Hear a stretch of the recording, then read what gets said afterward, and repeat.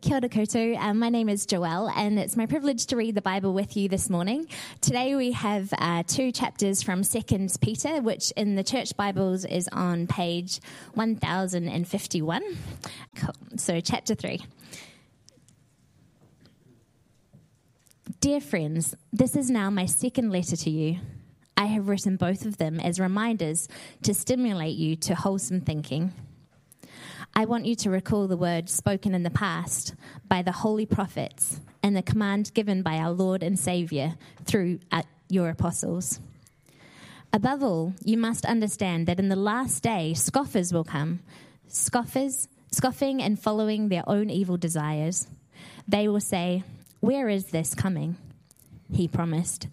Ever since our ancestors died, everything goes on as it has since the beginning of creation.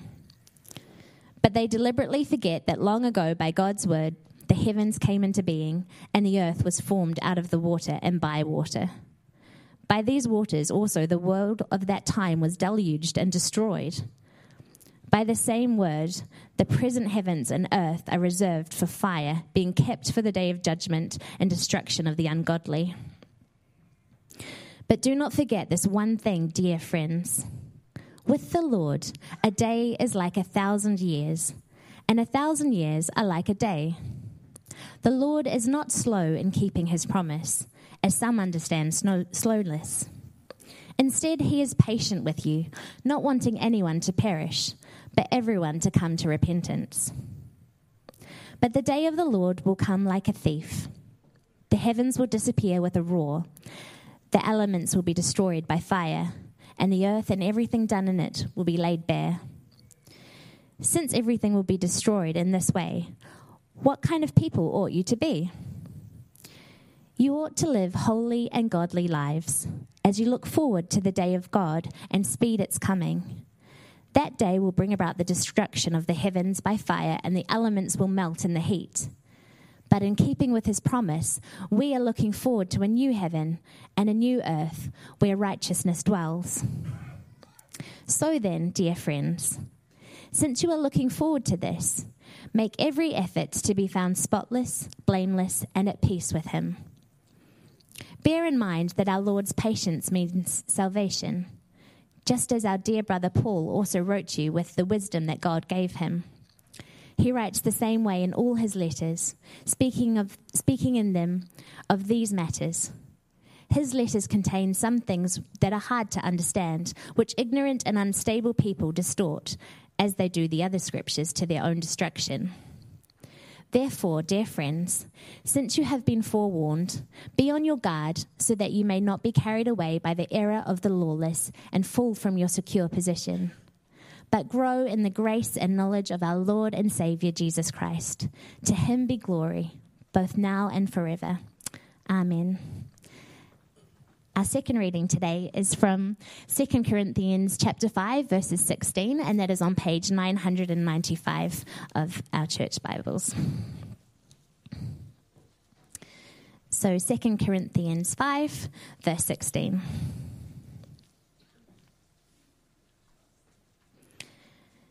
So from now on, we regard no one from a worldly point of view.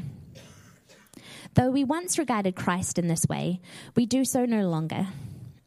Therefore, if anyone is in Christ, the new creation has come. The old is gone, the new is here. All this is from God, who reconciled us to himself through Christ and gave us the ministry of reconciliation, that God was reconciling the world to himself in Christ, not counting people's sins against them. And he has committed to us the message of reconciliation. We are therefore Christ's ambassadors, as though God were making his appeal through us. We implore you on Christ's behalf, be reconciled to God. God made him who had no sin to be sin for us, so that in him we might become the righteousness of God.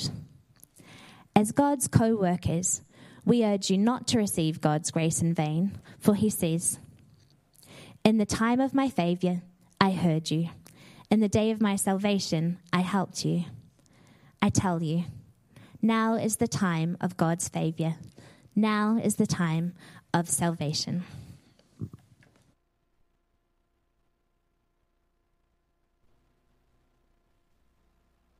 Good morning. I'm not sure if I can pronounce this correctly, but Kumusta, I forget, sorry. I looked it up on Google just before how to say hello in Filipino in Tagalog, but sorry, that was terrible. Kumusta po kayo? Is that it? Yeah, close? Okay. I'm one of the pastors here at City on a Hill. It's wonderful to have a full room ready to hear God's word. So let's come to God's word now. And as we do, let us pray to our Heavenly Father. Lord God, we ask that you would be at work by your Spirit. As I speak, may you speak. May your words take root in our heart and transform our lives. Help me to speak clearly and without error, and help us to love Jesus more as a result. And we pray in Jesus' name. Amen. Well, I want to ask the question, is it possible to be so heavenly minded that you're no earthly use? Have you heard that saying before? Watch out that you don't become so heavenly minded that you're of no earthly use. Maybe people don't say that particular phrase, but maybe they say things like that to you or about you or someone you know. You remind me of my sister. She's super religious. Have you heard that? Or, darling, do you think maybe you're taking this church thing a bit seriously? A bit too seriously? But is it actually possible? Is it possible to be so heavenly minded that we're of no earthly use? Perhaps to be so caught up in the things of God that we forget about the responsibilities in the here and now.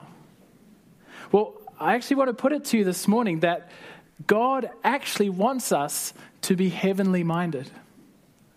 In fact, the most useful things we can do here on earth are shaped by heavenly realities.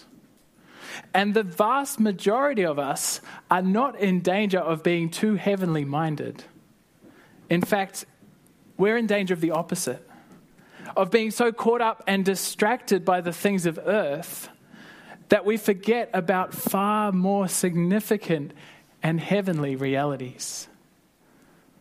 Instead, what we need is a framework to work out how heavenly realities shape our earthly usefulness here and now.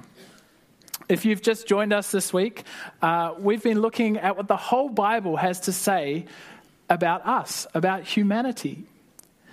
What does it mean to be human? And we saw that foundational to what it means to be human is that we are creatures.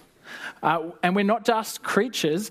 Humans are the pinnacle of God's creation. God made us in his image to display his love and his goodness to the universe. But we also saw that we as a human race have failed terribly to show God's glory to the universe. We rejected his rule. We failed to obey him. And rather than treat one another and God with the love that he wants us to show, to reflect his love, instead we're filled with all sorts of evil like envy and hatred and bitterness and shame. Humanity is broken. But then we saw bursting into the darkness and brokenness of humanity, the perfect human, Jesus Christ, the perfect image of God. We saw that not only does Jesus show us perfect humanity, but through his perfect sacrifice, he pours out his blood as a substitution for all who would trust in him. And so last week, we saw that we can become God's redeemed people. Redeemed from this slavery to sin, from this brokenness, so that we now belong to God and to one another as his people. We're given a new identity in Christ. And so rather than being broken sinners in rebellion against God, if you trust in Jesus, you can become his precious child, forgiven by God. But there's one more key piece to this puzzle of what it means to be human. And it's to do with the day that we live in, which is to do with our future as a human race. See, it's God's plan for broken humanity to be restored to its former glory. See, not only has Jesus perfected humanity in his perfect life and teaching, not only has he redeemed humanity in his death, paid for our sins, but in his resurrection, Jesus has conquered death, and he now lives. And as he rules as God's forever king, Jesus has begun a new humanity. A humanity that is no longer broken. A humanity restored.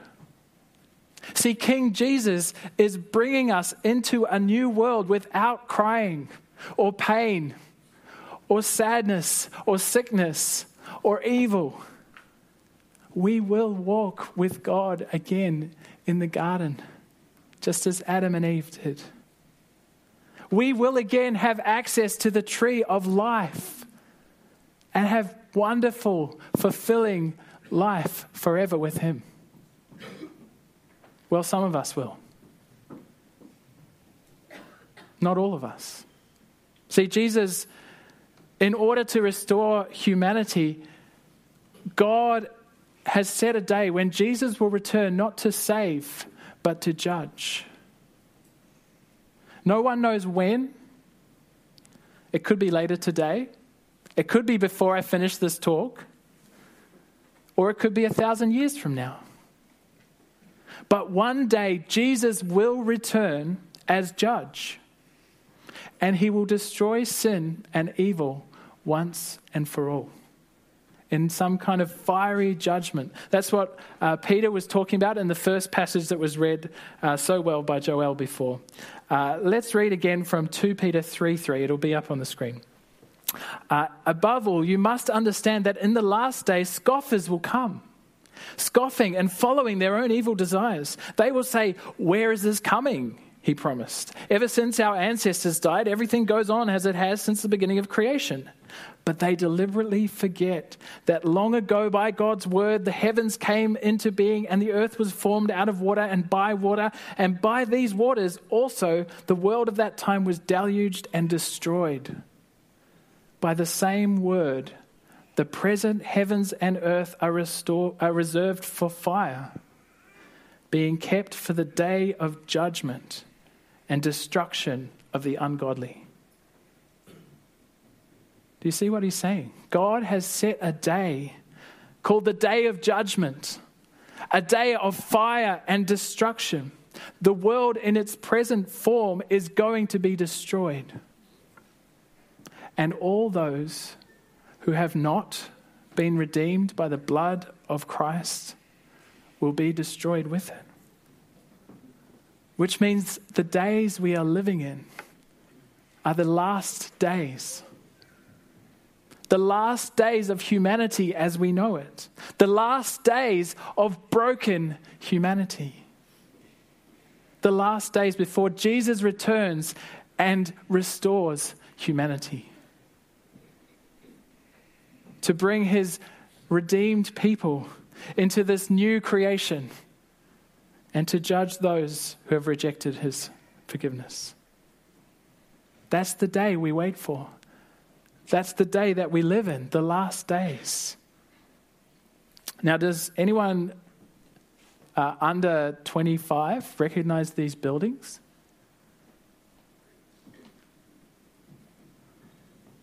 I'm pretty sure everyone over around 25 will know what they are. How about now? The Twin Towers, the World Trade Center. One of the tallest buildings, once the tallest buildings in the world, and an iconic part of New York's skyline.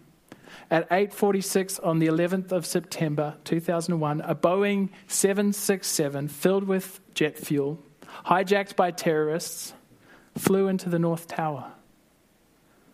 15 minutes later, another passenger jet flew into the South Tower. I watched it live on TV. Did anyone else see it live? Yeah. Scary stuff. One of the most horrific and world-changing events since the Second World War. Hundreds killed instantly. thousands still in the building. Now, I want you to imagine that those buildings represent our world. And the people inside those buildings represent the entire human race since the resurrection of Jesus. Now, bear with me, it's an analogy. I don't want to draw parallels between terrorists and the resurrection of Jesus. I want to focus on what happened next. As soon as the planes crashed into the buildings, no one knew it. Not even the engineers that designed the buildings. But the clock was ticking. Because in just over an hour, both these 110-story buildings, built of solid steel beams, would come crashing down in a matter of seconds, killing most people inside. So for the people in those buildings, as soon as the planes hit, the countdown had started. The building was about to collapse. Now, in the same way, as soon as Jesus rose from the dead and the Holy Spirit was poured out, the day of the Lord began. The clock is ticking. We live in the year 2023 AD, Anno Domini, the year of our Lord. We mark our calendar based on our Lord Jesus. The clock is ticking. We are in the last days of this world as we know it. But while we wait for that final judgment, there's a sense in which the day of the Lord has already come. As I said, God has poured out his Spirit on all people. You can read about it in Acts chapter 2. Resurrection life has broken in as Jesus is the firstborn from among the dead. And the risen Jesus is building his church. There is already a great multitude of people from every tribe, tongue, and nation who gather each week around the world to praise God. That's a glimpse of heaven, isn't it? As we gather together, as we hear our Lord speak and we speak to him in prayer and praise, as we bear with one another in love, as we carry one another's burdens, as we become people who love others the way Christ has loved us, humanity is being restored. But it's only a glimpse of the future reality that awaits. See, humanity is still broken. And churches too are filled with broken people. Forgiven, yes, but still struggling. Still sinning, yes, I sin every day. Still hurting each other at times. Sadly, yes. And so as we groan as we await the coming of our Lord Jesus to fully restore humanity and his people. Now there's a tension here that I want us to appreciate, which if we get it wrong, it can lead to all kinds of theological errors. In fact, most false teaching around the traps these days comes from either thinking heaven has already somehow come or not realizing how much heaven has broken in. One of those two things. See, on the one hand, we can tend to overemphasize what Jesus' resurrection has achieved for us here and now. That we, the church, are bringing heaven on earth through the miraculous working of the Holy Spirit. Jesus is restoring humanity now. You can live your best life now. A victory over sin. A life full of joy. A life full of God's blessing. Which means when church lets you down, or when Christians let you down, or when your own health or your own faith, your own brokenness lets you down, well, you can start to think, well, maybe Jesus just isn't all that cracked up to be all that much. Or maybe I just don't have enough faith. Sadly, many people walk away from Jesus because they've been taught the lie that the church and the Christian life here and now is heaven on earth. But that's not true. Jesus hasn't come back yet. There is a better place for us than the here and now. We get a glimpse. When church is at its best, we get a glimpse, a taste of heaven. But it's just a glimpse. And then on the other hand, we can forget that it is a glimpse of heaven, right? We can think of church or faith like a gym membership. It helps us stay healthy. I go to the gym to improve my physical fitness, and I go to church to improve my spiritual fitness. And then I get on with my life. Sure, I'll take heaven if that's a free gift, sure. But in the meantime, I'll just get on with living my life. But Jesus offers you life to the full. A life in Him. A life of purpose, of deep and open and caring relationships with people you wouldn't normally get along with. A life of real hope and real joy. A real taste of heaven. But remember, it's not quite heaven. Do you see the tension? Do you see the tension of living in the last days? It's a tension that's helpfully described by the phrase, now but not yet. Have you heard that phrase? Now but not yet.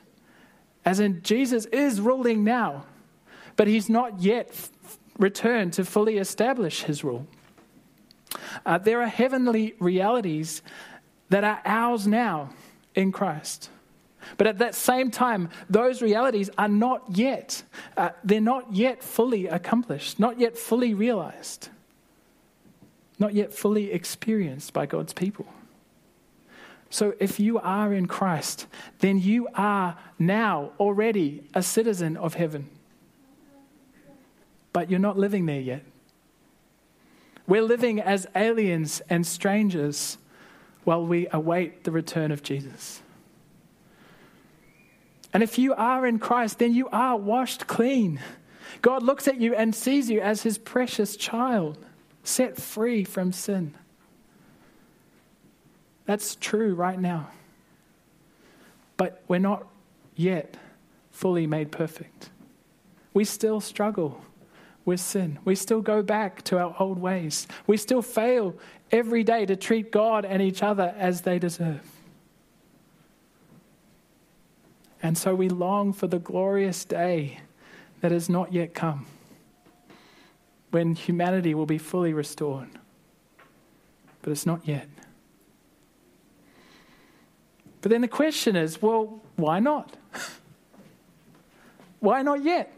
Why hasn't Jesus come back? It's been 2,000 years. Come on, Jesus. If the only thing we're waiting for is Jesus to come back and judge the world, what's the holdup? Why don't you just come and finish the job and restore humanity, defeat sin and Satan, and put an end to all the suffering? Have you ever asked that of God? Have you had friends say, why does God allow suffering?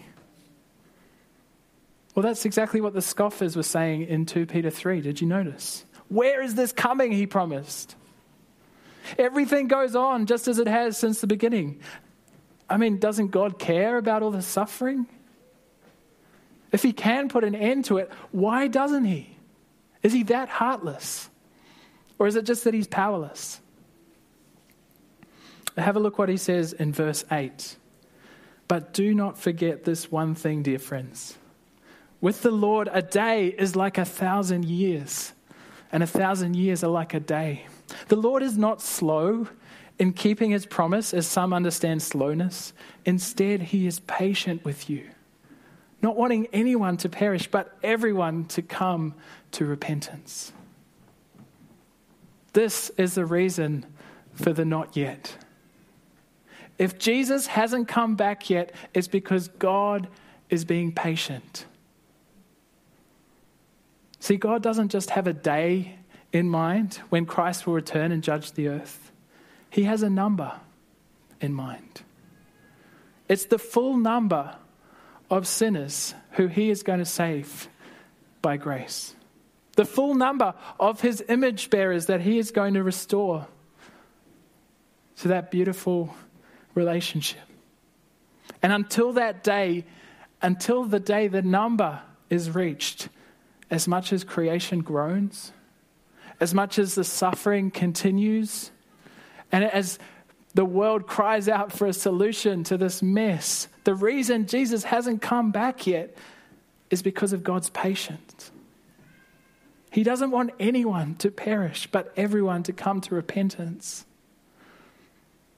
Every morning you wake up, if Jesus hasn't come back, it's because there are more people out there that he wants to save. Because now is the day of salvation. Judgment day is coming. We live in the last days, and today is the day of salvation. See, the day when Jesus returns will be too late. That's the day of judgment. But every day until that day is the day of salvation. And so it ought to shape everything we do. It means we don't think about people from a worldly point of view. It means that we think about them in terms of their relationship with Christ. The key question when you look at anyone is not their ethnicity or their gender or how likable they are or what job they do. The key question when we look at anyone, including ourselves, is, are they reconciled to God through Christ? Have a look at Paul's perspective in 2 Corinthians 5. It'll come up on the screen again. So from now on, we regard no one from a worldly point of view. Though we once regarded Christ in this way, we do so no longer. Therefore, if anyone is in Christ, the new creation has come.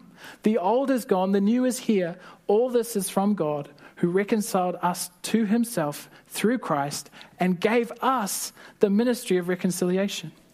That God was reconciling the world to himself in Christ, not counting people's sins against them.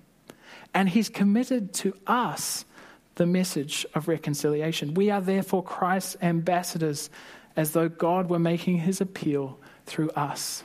We implore you on Christ's behalf, be reconciled to God. God made him who had no sin to be sin for us, so that in him we might become the righteousness of God. As God's co-workers, we urge you not to receive God's grace in vain, for he says, in the time of my favor, I heard you. And in the day of salvation, I helped you. I tell you, now is the time of God's favor. Now is the day of salvation. Do you see what it means to be a human in the last days? Do you see the perspective that the coming of Christ and the new creation ought to give us? Though we once regarded people from a worldly point of view, now we see people from a new creation point of view. Which means when we look at someone, the question is, are they reconciled to God? And it also means we're Christ's ambassadors. Did you see that? Compelled by his love, we implore anyone who will listen, be reconciled to God. Trust in Jesus for the forgiveness of your sins before it's too late. Can you see how living in the last days ought to drive us to gospel urgency? Do you see Paul's urging tone? We implore you, be reconciled to God. So what will you do in the last days? How will you be Christ's ambassador where he sent you? We spend so much time and effort pursuing exactly the same things as those who don't know Christ. Our career, our middle-class comfort, buying a house, having a family, traveling the world, having holidays, entertaining ourselves, binging Netflix or YouTube, or just scrolling. It can seem like the only thing that makes us stand out is that we also happen to be part of a church. We happen to do this thing on Sundays, which is going to church. At least most Sundays, when there's not something more interesting going on or more important. And sometimes we also go to a church thing during the week, a small group. And sometimes we spend time praying and trying to be a nice person like Jesus. But, our friends who don't know Jesus, they're pretty nice as well. Oh, and sometimes we pray when we're thinking about decisions like whether to travel or whether to change jobs or whether to buy a house. We might pray about that. But other than that, or maybe we feel guilty sometimes that we should be sharing our faith and we try and drop it into conversation now and then. But other than that, we pretty much don't look any different to the world around us. What would it look like for gospel urgency to captivate your heart? Now, you can't always tell from external appearances, but you know people like this, don't you? People who are zealous for the Lord. People who really get what it means to be Christ's ambassador in the last days. Now, they might not be the most outgoing person. They might not have this amazing, energetic personality and high capacity. But everything they do seems to be putting Christ and reconciling people to God through Christ as their number one priority. If they're away for the weekend, they do their best to get back in time for church. Or they go along to night church because they don't want to miss out on meeting with God's people and being encouraged to keep fighting the good fight. In fact, the only time they're not at church is when they're too sick. And they don't forget to watch the live stream. And when they're at church, they don't just show up. They come looking for how they can serve. A new person to talk to, a friend to encourage, a shy person to include. And they don't just attend a community group during the week, most weeks. No, they genuinely care for everyone in that group and their relationship with God. They're constantly praying for friends and family who don't know Jesus. They're constantly trying to find opportunities to share Jesus with them in their own stumbling way, but prayerfully and humbly, longing for them to be reconciled with God. They might even turn down a promotion or an appealing job offer, either because it will mean moving cities away from key church relationships or key non-Christian relationships. Or maybe it'll mean that a promotion will consume too much of themselves so they don't have time to give to others, to give to church, to connect with non-Christians outside work. And the thing about these people is that they're not doing this stuff to try and impress you, even though it's very impressive. They're doing it because they get it. They've been captivated by the love of Christ. So they no longer regard anyone from a worldly point of view. So what are you going to do in the last days? Rick Rescorla was the head of security at the South Tower at the World Trade Center on that day. When the second plane hit at 9:03 that morning, he took it upon himself to get everyone else out of the building. And when the stairwell emptied of the flood of people who were coming down to escape, he went back up the stairs to see if he could find anyone else he could get out. Moments later, the building collapsed. Rick gave his life saving others because he understood the urgency of the time he lived. Friends, the building's collapsing.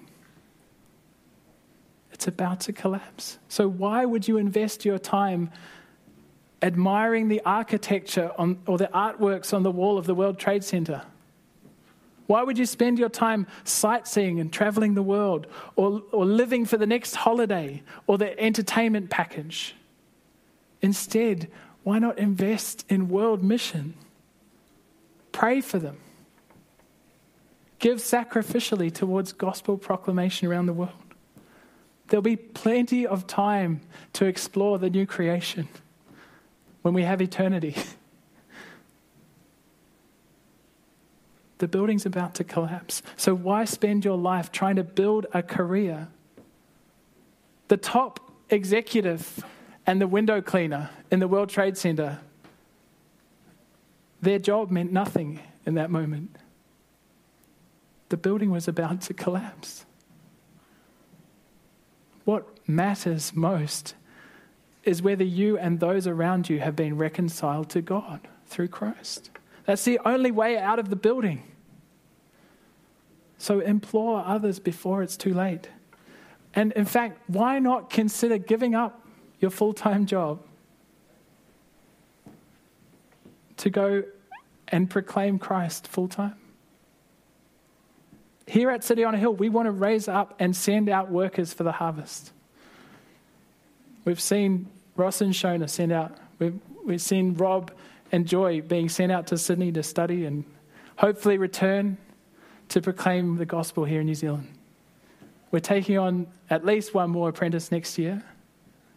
Why not take 2 years out of your life, do a ministry apprenticeship with us, and be equipped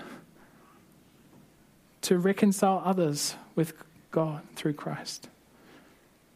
And spend that 2 years working out whether you could do this for the rest of your life. Maybe you decide that you don't, but then you'll have a great toolkit. 2 years of gospel ministry experience. Have a think about it. Now, I began this talk by asking the question, is it possible to be so heavenly minded that you're of no earthly use? Well, if being heavenly minded means you recognize that we're living in the last days, that judgment day is coming, and so now is the day of salvation. If being heavenly minded means you embrace these glimpses of heaven, but you still long for the things that are not yet accomplished. If being heavenly minded means that Christ's love compels you as Christ's ambassador to implore others, be reconciled to God. Well, God has many, many useful things for you to do here on earth. Let's pray that we would live out our humanity with this kind of gospel urgency. Will you pray with me? Almighty God, we thank you for making us as human beings to show your glory to the world that you've created. And we're sorry for how far we fall short of that. But we thank you that Jesus has come. He has shown us perfect humanity. He has died to redeem us. And he is restoring us to that humanity that you created us to be. Lord, we long for that day. Please give us wisdom about not overemphasizing what the resurrection means for us now, but not forgetting about it and just living life as if it didn't matter.